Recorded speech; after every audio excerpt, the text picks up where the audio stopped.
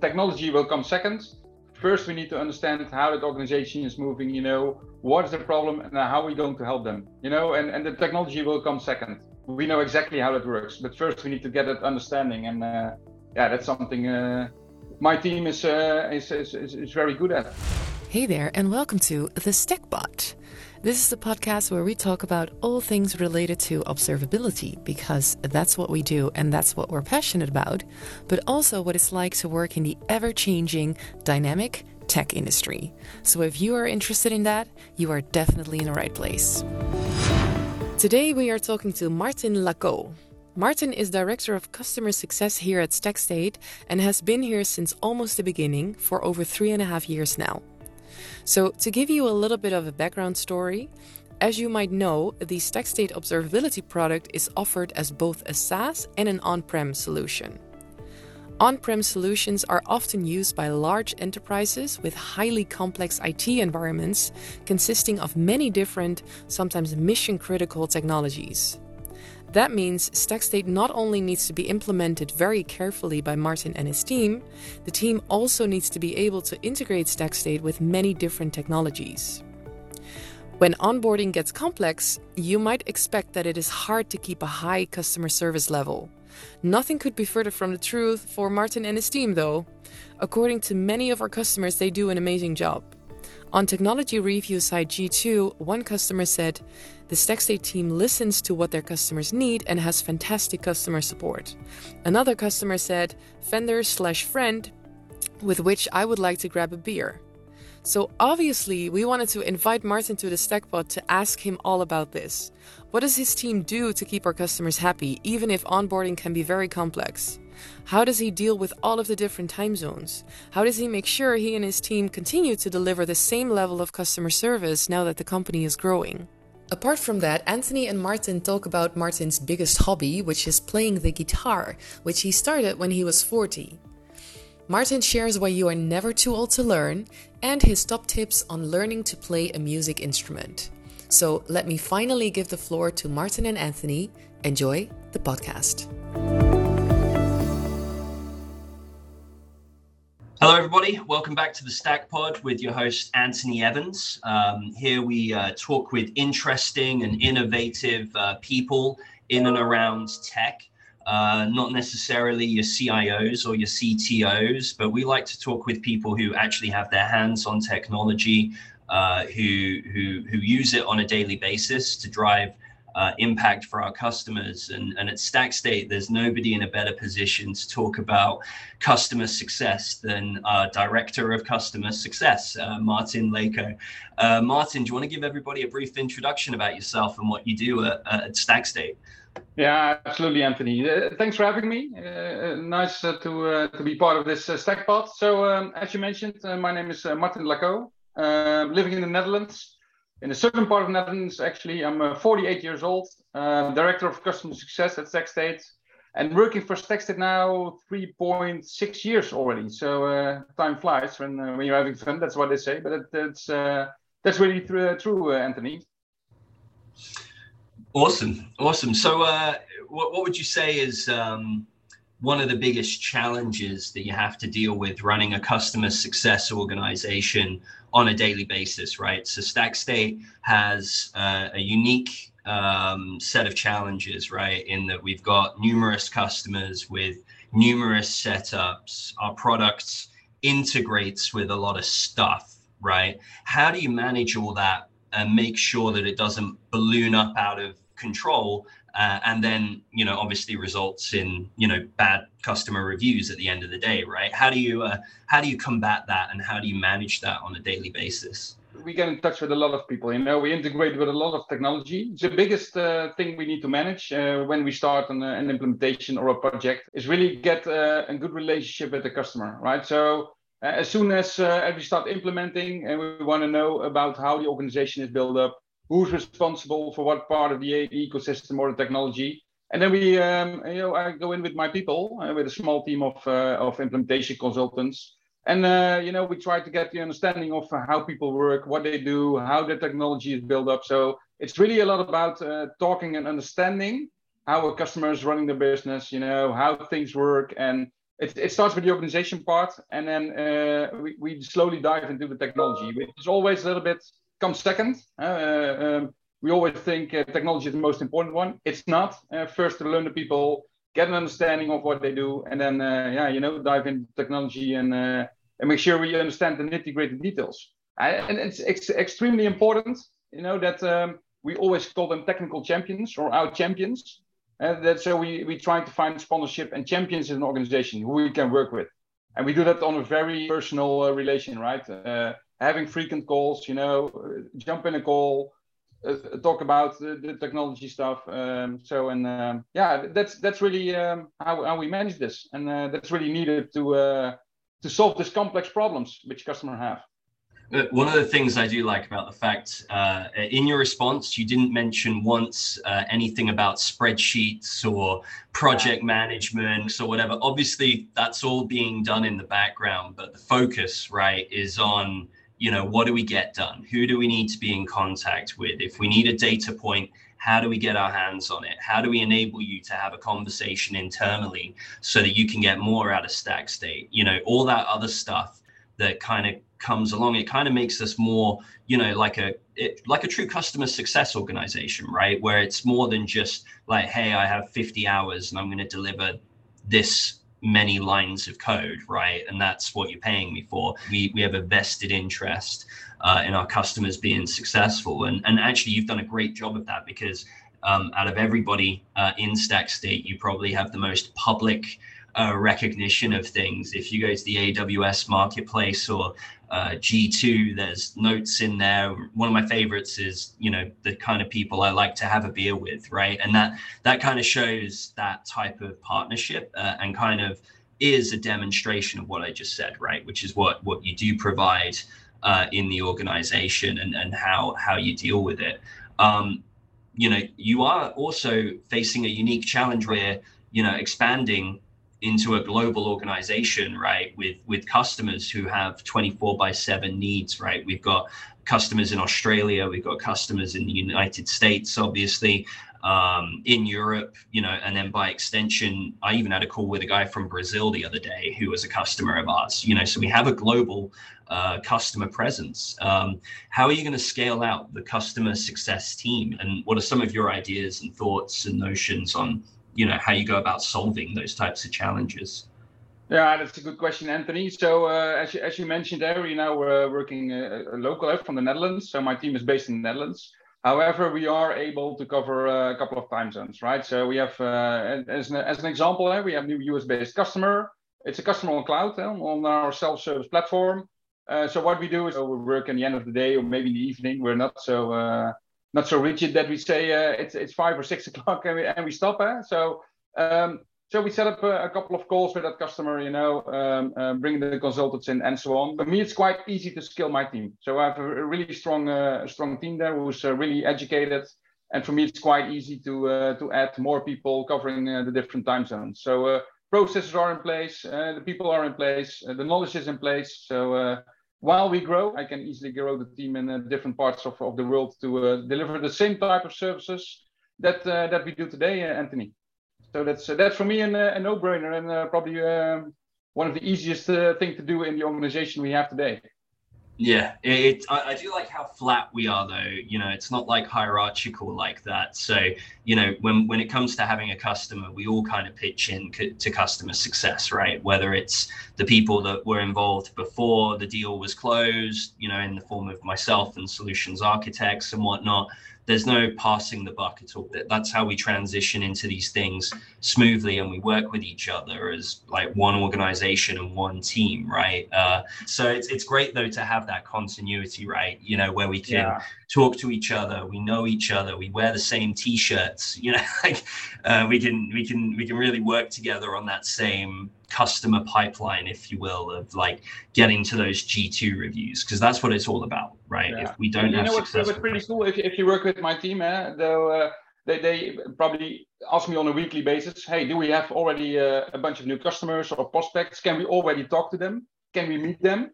Because what those guys want to understand is, okay, what's the problem that we're going to solve for this particular customer, and how quickly can we get value out of them, out of the product for them, right? So how quickly can we add the value of StackState at that customer? So my team actually wants to be involved already before even the deal is done. And that's really the eagerness, and the enthusiasm that my team has, including myself, what's coming up? When can we chip into that customer? When can we set up the first calls to meet with them? And how fast can we deliver their value? Because that's what they're looking for. And that's always what we strive for. First of all, what's the problem? How can we solve it? And in the shortest amount of time, maximize the value of StackState at the customers. And that's really something that is automatically grown into the team. It's not something I have to manage or so. It's my belief in managing a team, like a customer success team, is put really the people with the different roles, like technical support, the implementation consultants. My job is to put them in their powers. They're very intelligent people. If they can do their work properly, I've done my job pretty well, and they will definitely, get connected to the customer and do everything in their power to maximize the value. And that's something for me that makes me extremely proud to have and work with a team like that, which is actually in StackState across the board like that, Anthony. I think skills, engineering, it's all the same mindset, and we're on something really cool, and everybody is really committed to make it happen. Yeah, and I think that's the one thing, right? We're all committed to making success of the organization, where we're going, because we do believe in the product, right? And that's our primary motivation for everything that we do, right? And as we grow, as we move, as we transform, and we're presented with new challenges and new ways in which people will use our product, right? Because that's another thing that changes with each implementation. It's not just the integrations, it's, what am I getting out of StackState? That's really a big part of what you and your team help solve, because that's not always done for you, even if you've got a customer, right? Sometimes excitement gets the better of you and you can do even a proof of concept and be successful, but that doesn't mean that the implementation is going to wield the outcomes that the business wants. And that's really where you come in, right? And knowing that stuff in the sales motion allows you to then guide the overarching solution. It just bleeds through seamlessly.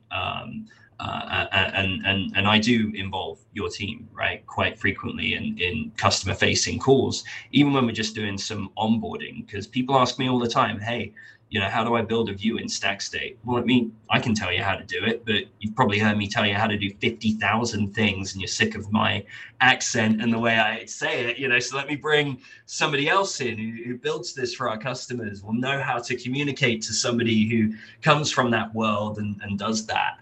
That's been invaluable for me and the team over here in the States, and it's been really helpful. Yeah, that's good to hear. And again, emphasizing it again, technology will come second.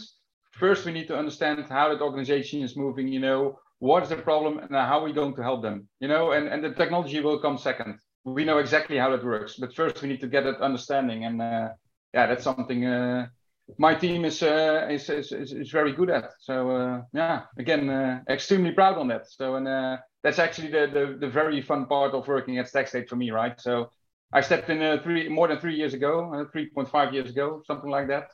And the reason I did that is because I already sensed for the very first call I had in what was the summer 2018. I immediately spotted, okay, this is something cool, and then I stepped in, gave me the chance to scale it out, to build that team and to be part of it. And still a strong believer we can absolutely conquer the world here, and that makes me still getting out of bed every day, jumping to the laptop or to the car to physical locations, which I can do, fortunately, which is really good. Even visit customers again, which makes me very, very happy. But it's so cool to do, and see the whole organization move to the next step. It's a roller coaster, but we're doing so many cool stuff. And then, the biggest recognition, like you already mentioned, is the G2 reviews, right? So we start with a customer implementation, and sometimes it takes a while before you get something, and you have to work your way through that organization. Sometimes it's really flat organization with only a couple of people, But you can also imagine in the enterprises where we land, it's very political. Sometimes it involves tens of people or even more. But if you then look back, we have now more than 20 reviews in G2, all extremely positive. How in general customers look at us and write the amazing reviews. Yeah, there's not a better recognition than having that. It's and we work with them for quite a long time. We build a relationship with them. And we actually built something cool. And if you then read those reviews, there's nothing better than reading them and see what G2 already means for us.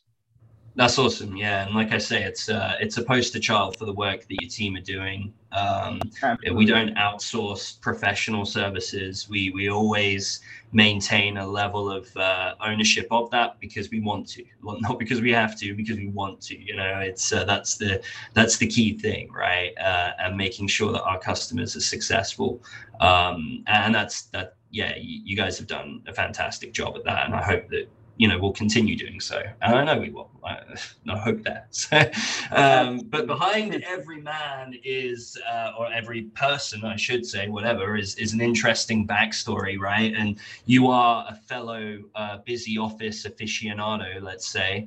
I see a lot of music in the background. What's the background there? What's the influence, and how has music impacted your life? Yeah, that's a good story, actually, Anthony, because I'm 48 years old. So you just told me you were 32. Yeah, I would like to say that, right? But I passed that station already. Only for 48 years old, so I'm not even halfway, Anthony. But the funny thing is, I grew up with my dad, who was always listening to rock music, like Gary Moore, AC/DC, the Scorpions, quite old. So there probably is a generation who's now listening to this podcast and think, who are those bands or artists? But I grew up with rock music. I always had in mind, I wanted to play guitar because, being on stage and people delivering or bringing those awesome solos on guitar, it's amazing. It gives me goosebumps. So it took me 40 years to do that. So at 41 or 40, I actually took my first lesson, my guitar lesson.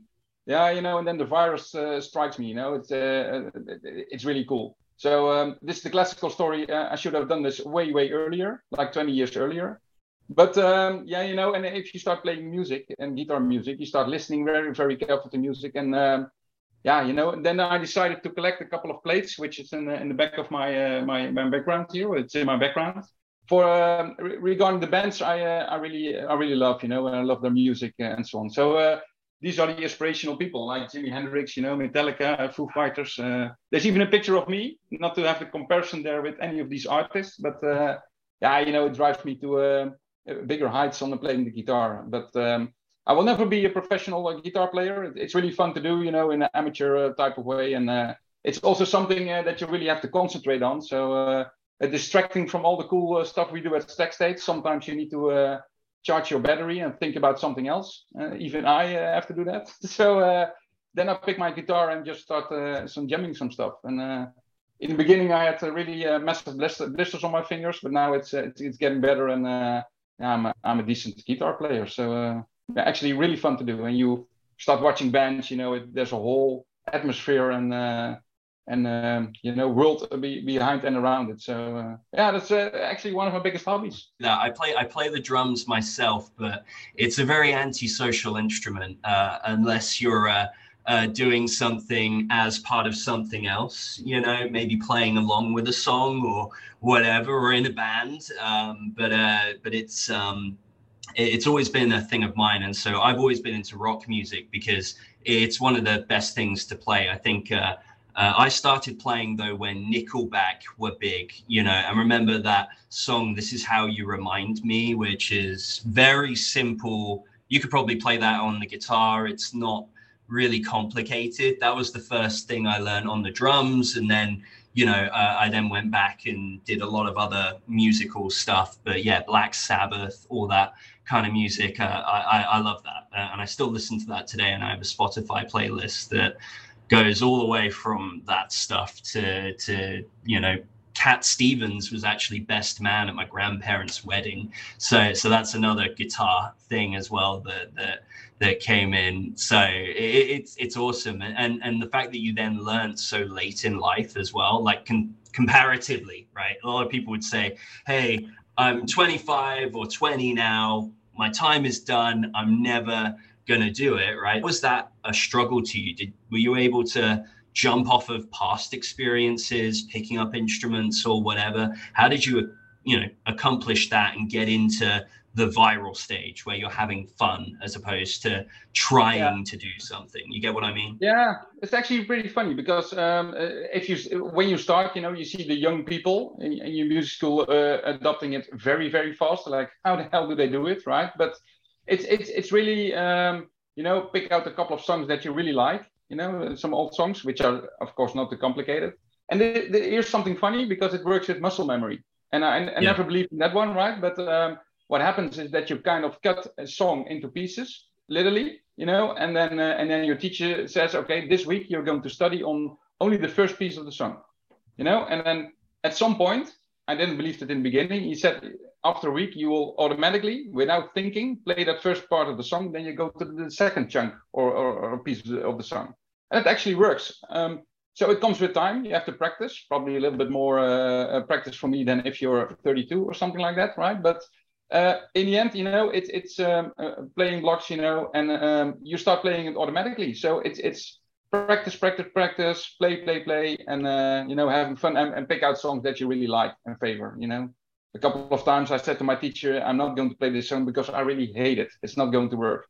So cutting it into pieces, right, and play and having fun. That's very important. And get through the pain in your fingers because it's really heavy in the beginning.